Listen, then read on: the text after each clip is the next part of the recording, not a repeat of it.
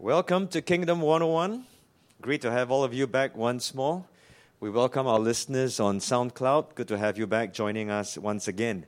Let's pray and let's get into this evening's teaching. Father God, we want to ask you to be with us. Lord Jesus, we declare your name once more, that you are the name above all names.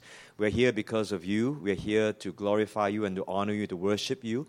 We pray that even through the declaration of the word, that you will be magnified and glorified. Holy Spirit, come and teach us. Speak to us, Lord, even as you have prepared hearts already. Continue to lead us so that we can respond correctly. And in Jesus' name we pray. Amen. This week we're going to continue our journey. And if you have heard our last teaching, this is really like a second part to it. Of course, we know as we do an expository teaching, it just continues. It goes on and on and on. Let's do a quick recap.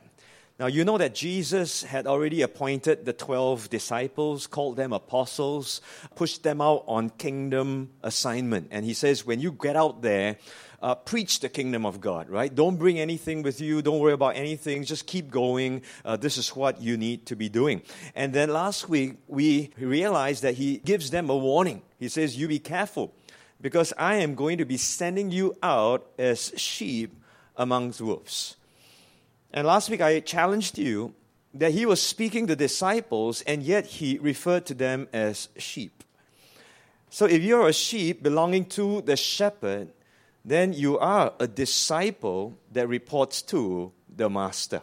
You are both disciple and sheep, in other words, disciple sheep. And I asked you, what is discipleship to you? What is discipleship to you? Is it just a Bible study? Is it just a cell group that you meet every week? Is it just something that you do inside church? And we arrived at the answer. We said no, right? We've got to listen to the master.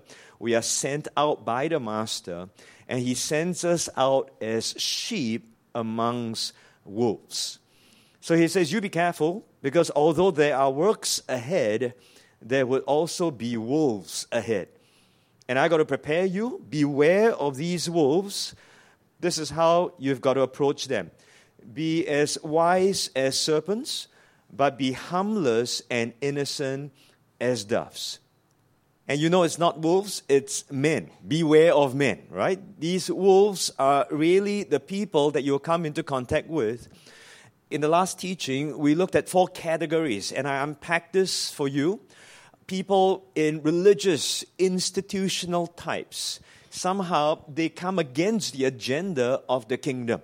And you have to be careful of them, be aware of how they speak, because they will not take the things of the kingdom very well.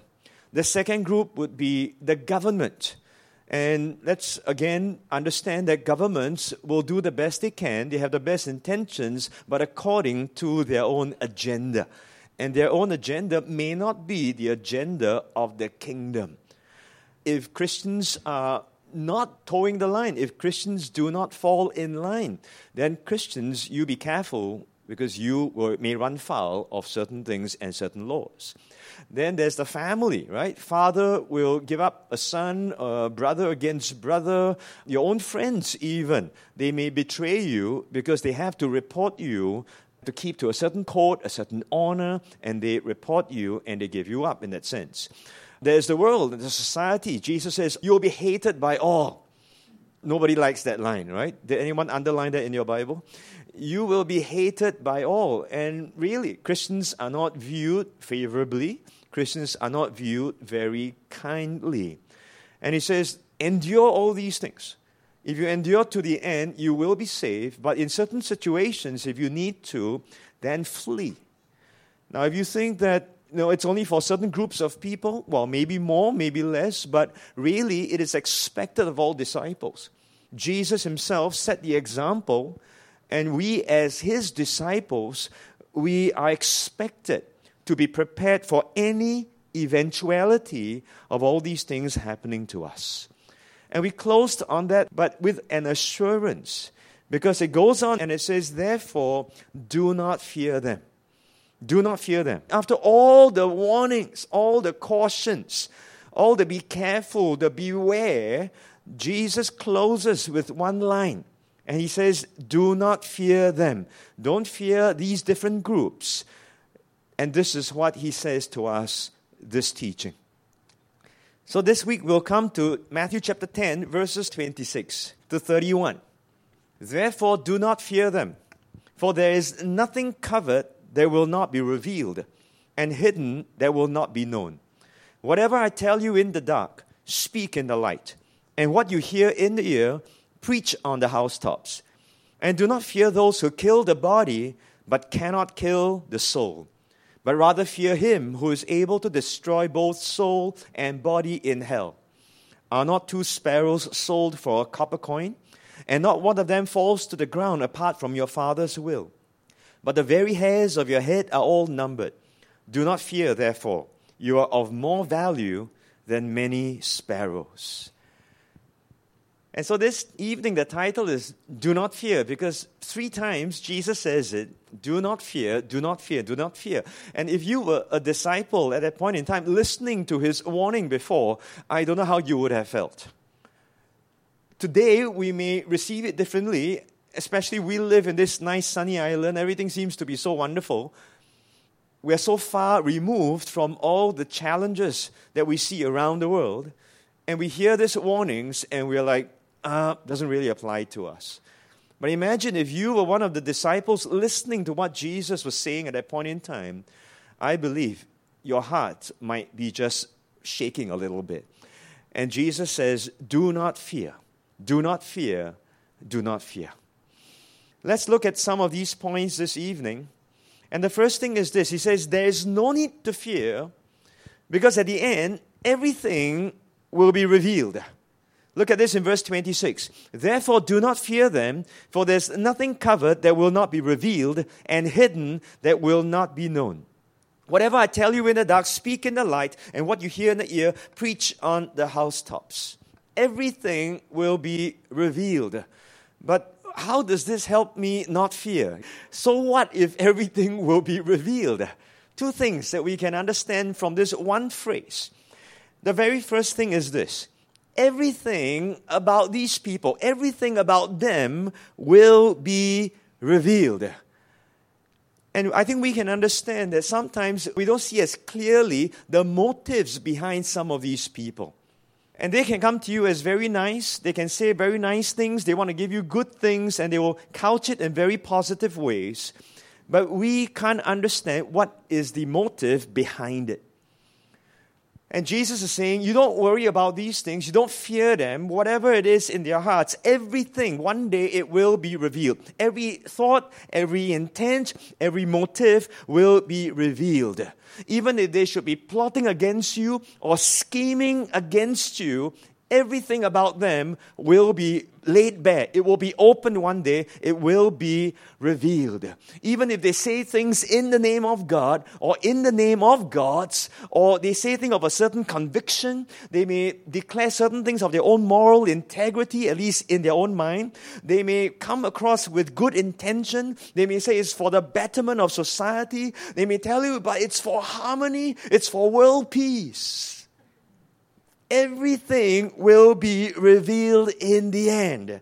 So you don't worry, all right? You live how you should be living. You say what you should be saying. Don't worry about them. Everything about them will be revealed. So this is the first thing where we can see. Everything about them will be revealed. At the same time, everything about you will also be revealed. Both ways. It cuts both ways. And if you look at a parallel passage in Luke chapter 12, Luke chapter 12, verses 1 to 3, Jesus also is recorded using almost the same words. In the meantime, when an innumerable multitude of people had gathered together, so that they trampled one another, he began to say to his disciples, first of all, he gives this description, beware of the leaven of the Pharisees, which is hypocrisy. For there is nothing covered that will not be revealed, nor hidden that will not be known. And so we have that same notion. Everything about these people will be revealed, right?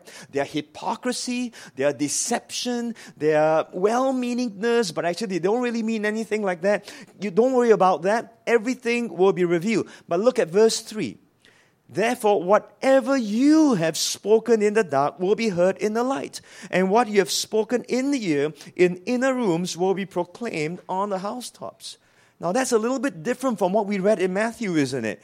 In Matthew, it says, whatever I tell you, now you proclaim and you declare. But this one that says, everything will be revealed. Whatever you say in the dark, it's going to be revealed. Whatever you try to keep secret and not let anybody know, it's going to be uncovered totally. In other words, they will track you. They will look out for you. They will hear what they want to hear from you, and they will pick out the things about you. Remember, in the last teaching, I was sharing something here with you that today, in those days, it may be even harder. They may eavesdrop and they can, send out spies to pick things out. But today, there's this thing called the digital footprint. And if you are connected digitally via the internet or any device through Wi-Fi and all, everything that you are doing and keying in, everything can be tracked. Do you know that? In case you didn't know that, I'm just telling you. And this is an open secret. This is not hidden at all. And so I can declare this to let you know in case you're not aware about this at this point in time. Not only that, remember I shared with you this picture about cameras and how they are able to track certain things. And in China, we spoke about the social credit system. It's interesting. I like how the Lord always opens my eyes to things. And when I shared this picture with you, the very next day, I saw this in town. We have our very own camera systems. I won't tell you where this is found, okay? But if you keep your eyes looking up rather than looking down at your phone, you will find some of these things all over the place. And it's for monitoring. It's just to make sure that they are able to track certain things so that they can keep law and order. And then the next night, just last week only, I was speaking in a fellowship. When I walked in, I saw this flyer. And this flyer, this little brochure, talks about the 666 surveillance system.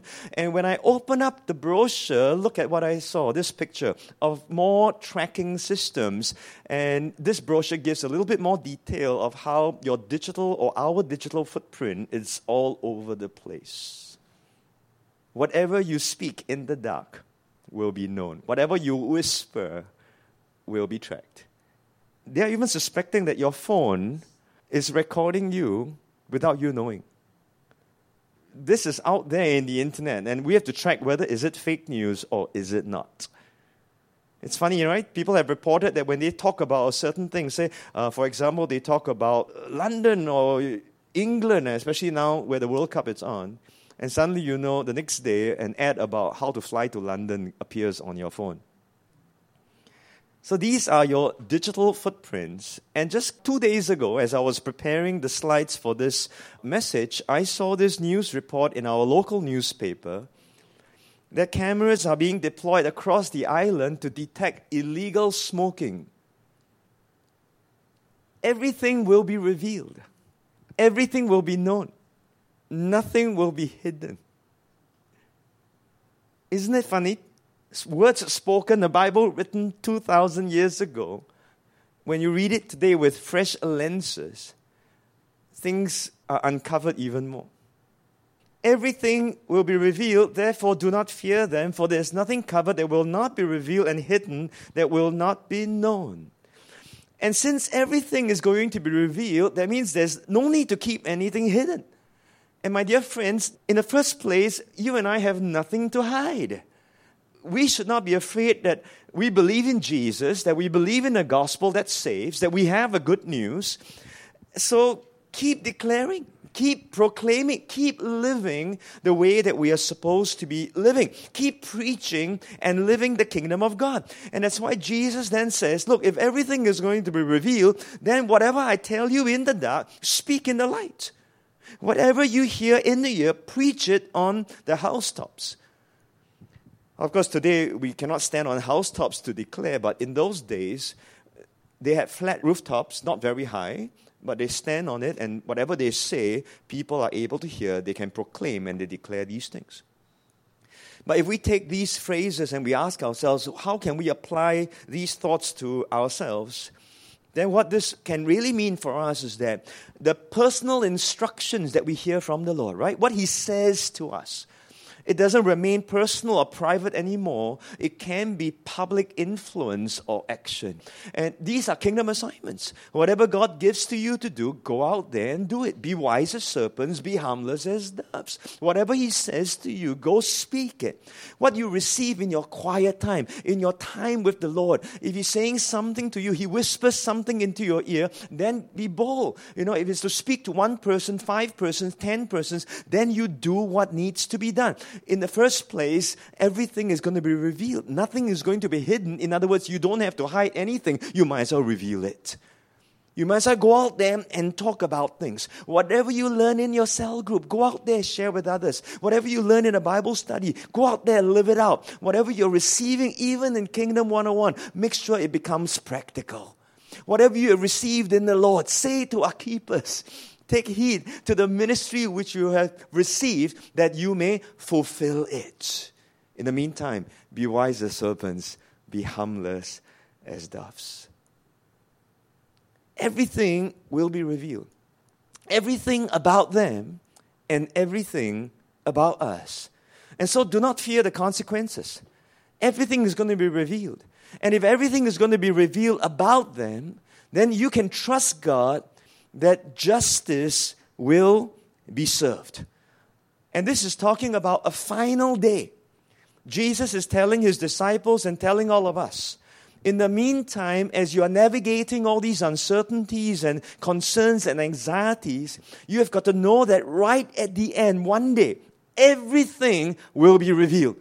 Everything will be open. The books will reveal everything, and God, who is the judge, will judge accurately and judge righteously. For there is no partiality with God. In the day when God will judge the secrets of men, everything, whatever is in your heart, whatever is in their hearts, God will judge the secrets of men by Jesus Christ according to my gospel. We got to get this one correct. Within that gospel, there will be a judgment. And people don't like to talk about judgment today. But there will be a judgment right at the end. Everything will be revealed. And so if they are coming against us, it will be revealed. Their deception, their hypocrisy, everything will be revealed, and God will judge. Let me give you another verse. 1 Corinthians chapter 4, verse 5. Therefore, judge nothing before the time until the Lord comes, who will both bring to light the hidden things of darkness and reveal the counsels of their hearts. Can you see? Paul is also telling us, you just live the way you live. You do what needs to be done. You be faithful, you be obedient, and allow God to deal with everyone else. And these are the words of Jesus. He's saying, don't worry about them. Do not fear them. They can come against you. They can come with all kinds of crazy motives. You may appear to be treated unjustly, wrongly, but in the end, everything is going to be revealed. And the crazy thing is this, but I say it's crazy, but actually it's quite cool. Do you know that the saints will assist in the judgment? That's what the Bible says, right? 1 Corinthians chapter 6, verse 2. Do you not know that the saints will judge the world? Wow, how cool is that? The saints will judge the world. And if the world will be judged by you, are you unworthy to judge the smallest matters? Now, don't miss this. Paul is really trying to tell the church, right at the end, you're going to partake in this. You're going to have a place in this. You're going to have this honor. You're going to have this privilege. But that is not for everyone if you don't begin to exercise who you are right now and live correctly, that you are able to evaluate and judge things correctly amongst ourselves.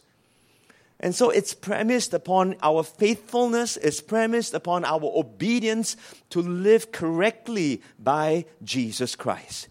And I believe at the right time, when we are raised once more to be with the Lord, and when we are found worthy and qualified to rule and reign with Christ, then we have a place to be sharing in the judgment with our God, who is the righteous judge. So point number one, if you're getting this, everything is going to be revealed. We're going to know everything about them. Well, in the first place, they're going to find out everything about us. So, there's nothing else to hide. We might as well just live as boldly as you want, as wisely as serpents, and be as harmless, be as innocent, do as best as we can. Because in the end, God will judge every intention, and God will bring justice, and it will be served righteously by God. Jesus then goes on. And do not fear those who kill the body, but cannot kill the soul. But rather fear him who is able to destroy both soul and body in hell. So the Lord is telling his disciples and telling us, beware of these guys. Be wary of these guys. Be careful. Be prepared for those eventualities, but you don't have to fear them. It's very different. Right? To be aware of these people doesn't mean that we have to fear these people. And he goes right to the extreme. I mean, what's the worst that could happen? Only physical harm or death, what? I mean, that's the only, the final eventuality that if anyone should be concerned, that we might lose a part of our body or we might lose our lives. But here then we have to remember who we are in Christ, that as we came into Christ, we remember and we must be confident and know that we have already died with Christ. We are already dead with Christ in that before we are raised to a new life in Christ. And so our old life has already passed on. Colossians chapter 3 verse 3. For you died. And so your life now is hidden with Christ in God. We've already died. And this life we live by faith. And Jesus says, even if you die, if you believe me, though you die, you live. So we don't have to worry about this physical death because we who believe, we have eternal life. So Jesus says, you've got to know this. Physical death should not scare us at all. It should not be a threat at all. Let's look at what happens between the body and the soul. We know that the body is temporary, this physical tent, this earthly tent that we live in. One day, if Jesus does not come before that, we will all die physically. The body is temporary, but the soul is eternal. And at death, both the body and the soul are separated. The body is temporary, but the soul is eternal. And then there's a promise. There's a promise of the resurrection. That at the time of the resurrection, when everything comes to a close, there will be a resurrection of the dead. The physical body will now be raised into a spiritual body. We will receive a spiritual body, and that's where the body and the soul will come back together once more. And that's what we believe, and that's what we have to stand by and live by and be convinced about. If we are not convinced about this, then of course, nobody wants to die prematurely. Isn't that so? So because we understand this, that there is a resurrection. Paul even had to address this for the church in Corinth. He says, if there's no resurrection, if in this life only we have hope in Christ, we are of all men the most pitiable. If our hope is only for this life, and then if they kill us, it's gone, or if we lose this life and we die and it's over, then this kind of hope is no hope. It just ends. But because there is a resurrection and Jesus being the first fruit of that resurrection, and we who believe will also be raised with him. Paul was able to say this in 1 Corinthians chapter 15, verses 30 to 32. Why do we stand in jeopardy every hour? I affirm by the boasting in you which I have in Christ Jesus our Lord, I die daily.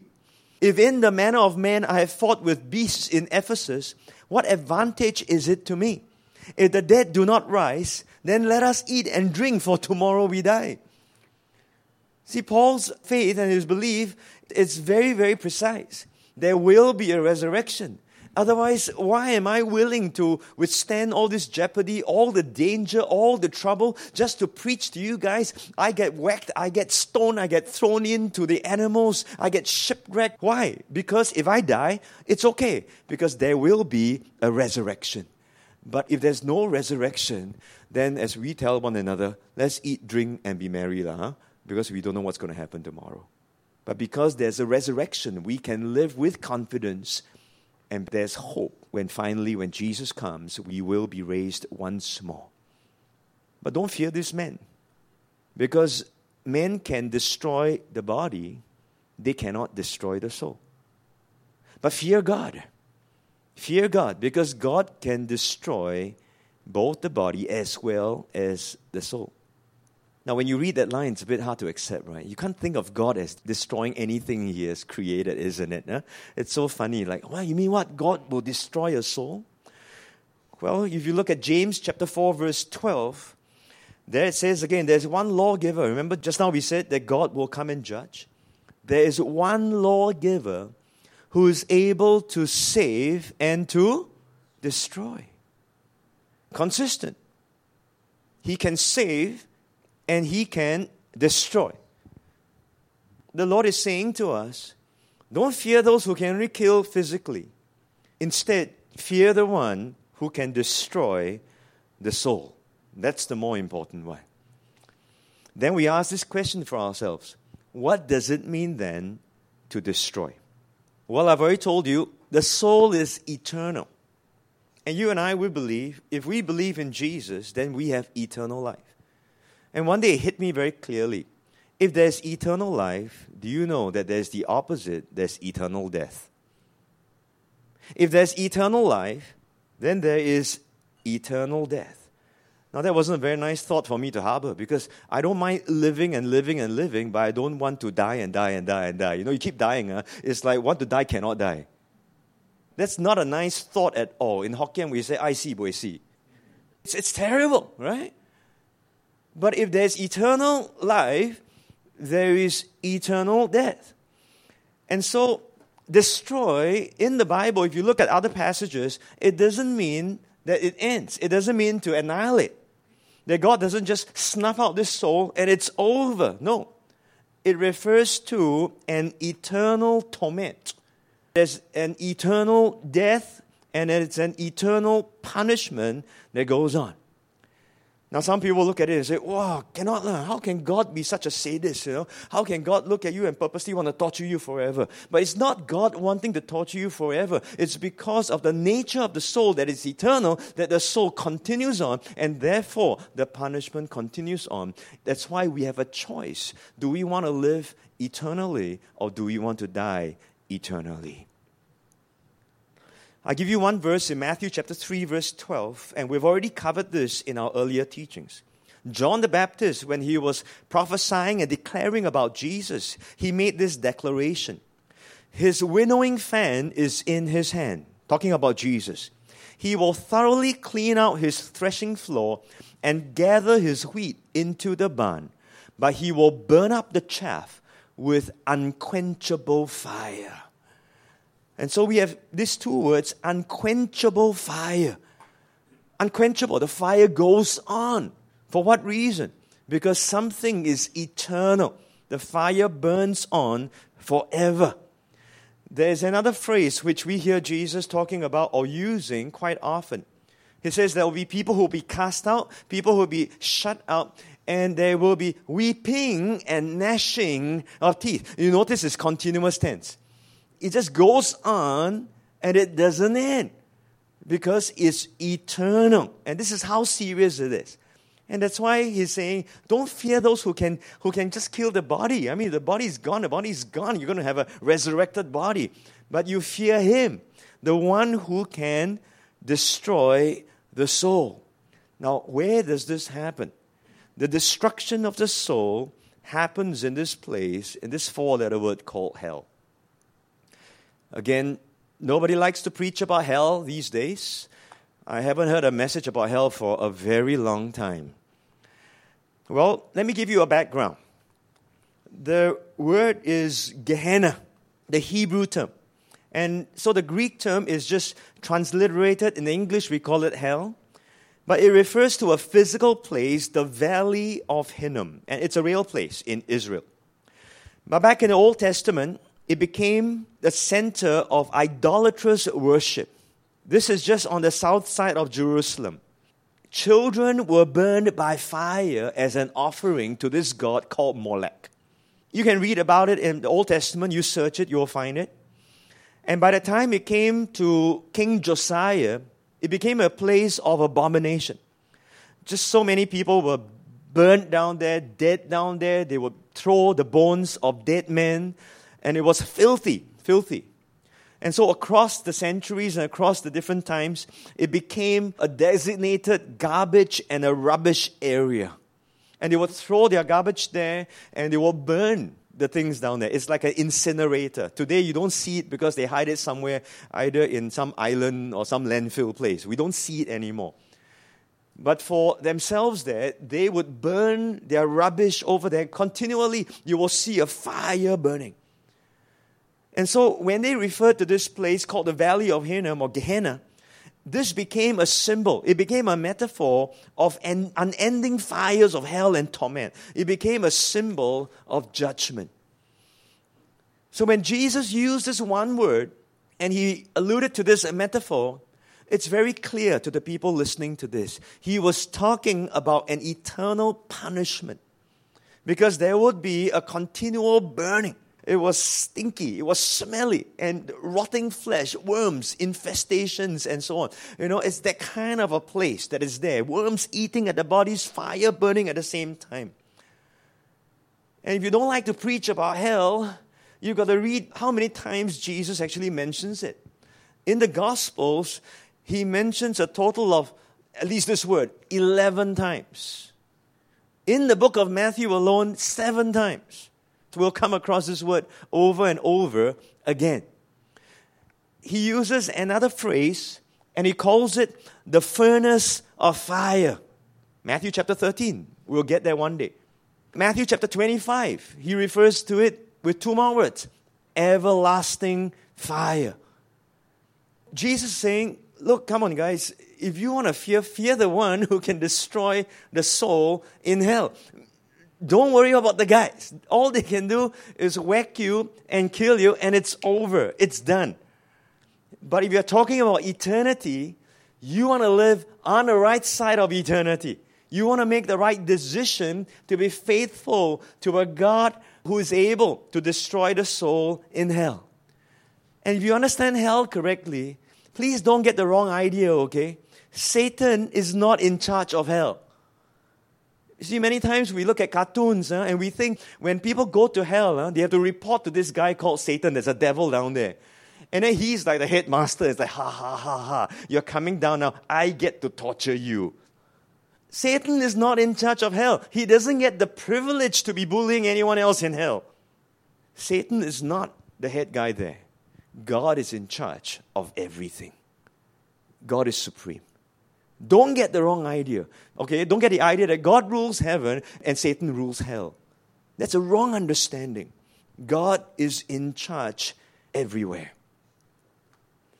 So don't fear men. Fear God. As we look at this study and as we come to this understanding, I suppose a question will be burning, sorry the pun, but a question will be burning in our hearts, in our heads. Is this applicable to believers? Since we have eternal life, isn't it? If we believe in Jesus and we are proclaimed righteous before Him, then do we need to even worry about a teaching like this? Why don't we not talk about hell anymore? Because it does not apply to us anymore. We all have eternal life. Well, let's look at the context. Firstly, Jesus spoke these words to disciples. Once again. So my question is, why warn the disciples if there's no need to heed the warning? Would that be a good question for you to consider? Right? Why give a warning if there's no possibility of us being destroyed by Him? I know that's hard for some of us to accept that. But let's look a little bit earlier back to the Sermon on the Mount, which we have spent a lot of time on. Jesus, once again, teaching who? His disciples. people who believe in Him, people who follow Him, He teaches them about destruction and about rejection. The broad way leads to what? Destruction. I hope you're clearer what destruction is right now, right? The destroying of something doesn't mean it ends. I never knew you. Depart from me, you who practice lawlessness. And now, if Jesus rejects, do you think these guys would be in some other place other than where He's going to be? Finally, He closes the end of the entire Sermon on the Mount. He says, those who are hearing, but they're not doing, when the rains came and the floods came, the winds came, the house that they were building, they had no foundation. There was a big disaster. Great was its fall. It was destroyed. There was a destruction. Now, was this warning for disciples and believers? Yes, it was. And so, do you think we should take heed and pay heed to this warning? I believe so. I believe so. Because in the very next verses, which we'll cover in the next teaching, He's really saying, confess your faith in Jesus Christ. Stand up for Jesus Christ. Don't back down. Be obedient. Be faithful. Live as you should. Because if you do not confess me before men, I will not confess you before my Father. If you deny me before men, I will deny you before my Father. Those are very, very strong words. I pray we never have to come to a point where, we deny Jesus. But we got to make a decision today. We've got to make a point to live correctly, that we can be trained and be enduring when the time comes, if we should so be tested. It's understandable that we do fear men sometimes, don't we? Right? It can be quite scary. There can be anxiety. There can be some concern. It's understandable to have the fear of men. But I want to encourage us to consider this, that our fear of God must be greater than our fear of men. And in Hebrews it says this, our God is a consuming fire. And today I don't want you to leave this teaching or listen to this and go away not only worried about the men, but worried about also the torment of hellfire, because our focus should not be on hellfire. Our focus should be on God, who is the consuming fire. Two different things. All right? Stop thinking of hell. I'd rather you think of God. The writer of Hebrews says this, therefore, since we are receiving a kingdom which cannot be shaken, let us have grace. Thank God for His grace. Let us have grace. There is grace. But if the grace is received, it is by this grace by which we may serve God acceptably with reverence and godly fear. We serve Him, but out of a godly, reverent, healthy fear of God, because He is a consuming fire. Commentators have written it this way. It has been said that the saints of old feared so little because they feared God so much. Isn't that a beautiful line? The saints of old feared so little because they feared God so much. I like this writer, this commentator called Warren Wiersbe. And he says, the fear of God is the fear that cancels fear. How lovely is that? The fear of God is the fear that cancels fear. So should we have fear? Yes. But have the right fear. Fear the right person. If we have the right fear of God, we don't have to fear men, nor the torment of hell. See, today we, again, do not talk about fear very much. We don't like the word fear. In fact, we fear the word fear. But if we fear God correctly, I say again, we don't have to fear men, and we don't have to fear the torment of hell. I read to you in 1 John chapter 4, verses 17 to 19.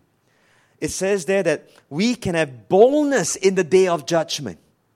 Listen, we can have boldness in the day of judgment because perfect love casts out fear. The perfect love casts out this fear of the torment of hell. And say, oh, but that's perfect love. What? You're not talking about fear. Friends, do you realize that if you fear God, it also means that you love God? And if you love God, it also means that you obey Him no matter what the outcome is. Fear and love go together. Fear and love must be held in a healthy tension. And we are willing to go through anything because we reverence our God and we love our God. I must challenge us to think a little bit more deeply about the fear of the Lord. Isn't it true that today we hear very little about the fear of God? Today also there's very little reverence and awe for God these days. God is portrayed like a nice big teddy bear that grants all your wishes. Like a genie in a bottle, you just rub the bottle and 3 wishes and then poof, you get it. God is always nice. Even today we use this word awesome to describe anything and everything, right? Oh, how awesome, wow, today was such an awesome day. Waffles was really awesome. Ice cream was really awesome, And so God is lumped with all these nice things and cute things, so awesome. But we forget that God is still God. Do you know Jesus? In Isaiah chapter 11 verse 2, this prophecy was about him. The Spirit of the Lord shall rest upon him. The Spirit of wisdom and understanding. The Spirit of counsel and might. The Spirit of knowledge and of the fear of the Lord. Did Jesus have the fear of the Lord? Yes, he did. And it was because of this godly fear that he had that he submitted to the will of the Father. Did he love the Father? Yes, he did. Did he fear his God? Yes, he did. So to be filled with the Holy Spirit is also to have the fear of the Lord. And we must have this godly fear. And this godly fear must be what will keep us and will be what will move us to do the things that we need to do. That we will not fear men, but we will fear God. We love him and we want to please him. Finally, we read the last couple of verses. Are you not 2 sparrows sold for a copper coin? And not one of them falls to the ground apart from your Father's will. But the very hairs of your head are all numbered. Do not fear, therefore. You are of more value than many sparrows. I've loved the picture of these sparrows that I found. So sweet, so cute, so gentle. And Jesus used these sparrows. They were a common marketplace commodity. He says you can buy these 2 sparrows for a copper coin. And a copper coin would be about 1/32. That fraction, 1/32. That's how small it is. Of a minimum daily wage. 1 denarius would be a 1 day's pay. 1/32. If you imagine your day and you divide it, your work day, number of hours that you work, divided by 32, you get about 15 to 20 minutes of work. How much are you paid for that? Very little. Very, very, very little. And you can buy these 2 sparrows for 1 copper coin. In Luke chapter 12 verse 6, he uses the same illustration, but he gives a different value. He says you can buy, in Matthew he says you can 1 coin, buy 2 sparrows. In Luke he says you can buy 5 sparrows with 2 coins. Wow, good deal, huh? 1 coin, 2 sparrows. 2 coins should be 4 sparrows. Which means the 5th sparrow, free. Throw it in for good measure. But don't miss the significance of that. And yet he says, you are of greater value. If God can value even that 1 sparrow that's given away free, that means worth nothing.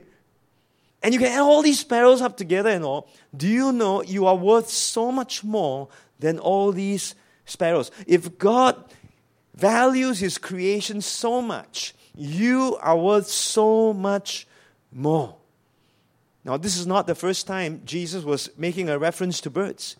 In the teaching, talking about money and worrying about all these things, he says, look at the birds of the air, for they neither sow nor reap nor gather into barns, yet your heavenly Father feeds them. Are you not of more value than they? And Jesus wants to make this point so clear to his disciples, to all of us, that it's not that you are dispensable, or expendable, that God wants to kill you off. That's not the point. You are precious. You are of great value. And in the original text, the word value comes from a root word that means to be different or to be distinguished. To be different or to be distinguished. In other words, if you are compared to these sparrows, there's no comparison at all. Your value greatly surpasses that of these sparrows. And if your Father knows them and cares for them and feeds them, and not one of them will fall to the ground apart from His will, how much more are you of great value to them? And this is an assurance to say, do not fear those men, fear God, but at the same time know that He is watching over you. And don't miss that drastic switch. Suddenly, from a God that destroys the soul, He switches to this word, your Father. I love this contrast that Jesus put inside there, almost subtly. If you read it too quickly, you can miss this.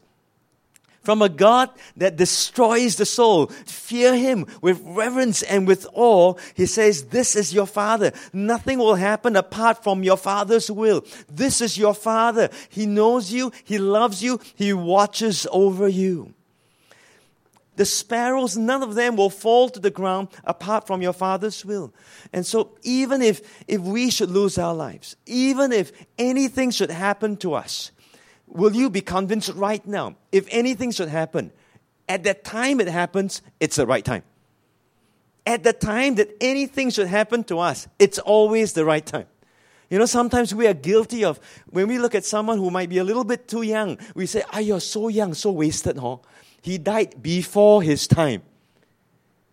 But if we hold this truth and we believe this, it was not before his time. The Father knows exactly the right time. And we do not need to fear a premature death. An interesting thing, again, if you study this, if you look in the original text, there's no word that translates will. It's actually put there for an understanding. You know, not one of these sparrows will fall to the ground apart from your Father. And then there's no word after that, you know. So the translators put in this word from the Father's will. But you could also put in the word knowledge. Nothing happens without the Father's knowledge. In other words, your Father knows everything. Everything. Why? Where do I get this context? If you look at the next verse, it says, but the very hairs of your head are all numbered. In other words, He knows how many hairs you have. Do you know how much hair you have? Do you know how many strands of hair you have? No. But God knows every detail. He knows the stars in the skies, right? He names every one of them. He knows every cell that is in your body. But since we're talking about hair, I did a quick Google search, and I'm told that each of us would have about 100 strands of hair. And every day, we don't want to hear this, but every day we lose about 50 to 100.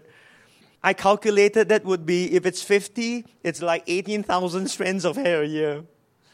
If it's 100, it's like 36,000 strands of hair a year. But God knows every strand. You want to be consistent? He knows every bird or every sparrow that falls to the ground, which means He also knows every hair that drops on the floor. And every time you wash your hair, if there's a clump that comes out, He knows how many. He knows everything. He knows every detail. And so nothing is too small, nothing is too insignificant for our Father. And I know it's very nice to apply this to our little requests, nothing is too small. So I pray for a car park lot. Anyone pray that? I pray that sometimes. Yeah, I pray for a car park lot. Oh Lord, give me a good deal at the sale so I can save $2. We pray for the small little things. Oh, I got a table in a crowded restaurant. Well, praise God. These small little things. Oh, I got upgraded to do this or to do that.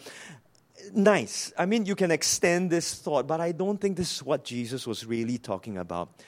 If we look at that one line, a sparrow that falls to the ground. If it says, don't worry about the guy who's going to whack you dead, that you are going to fall to the ground, then I think in the context, we can be assured that our Heavenly Father knows every saint, and when every disciple, when he or she falls to the ground, dies for the sake of Jesus, our Father is aware, and our Father is ready to receive this person.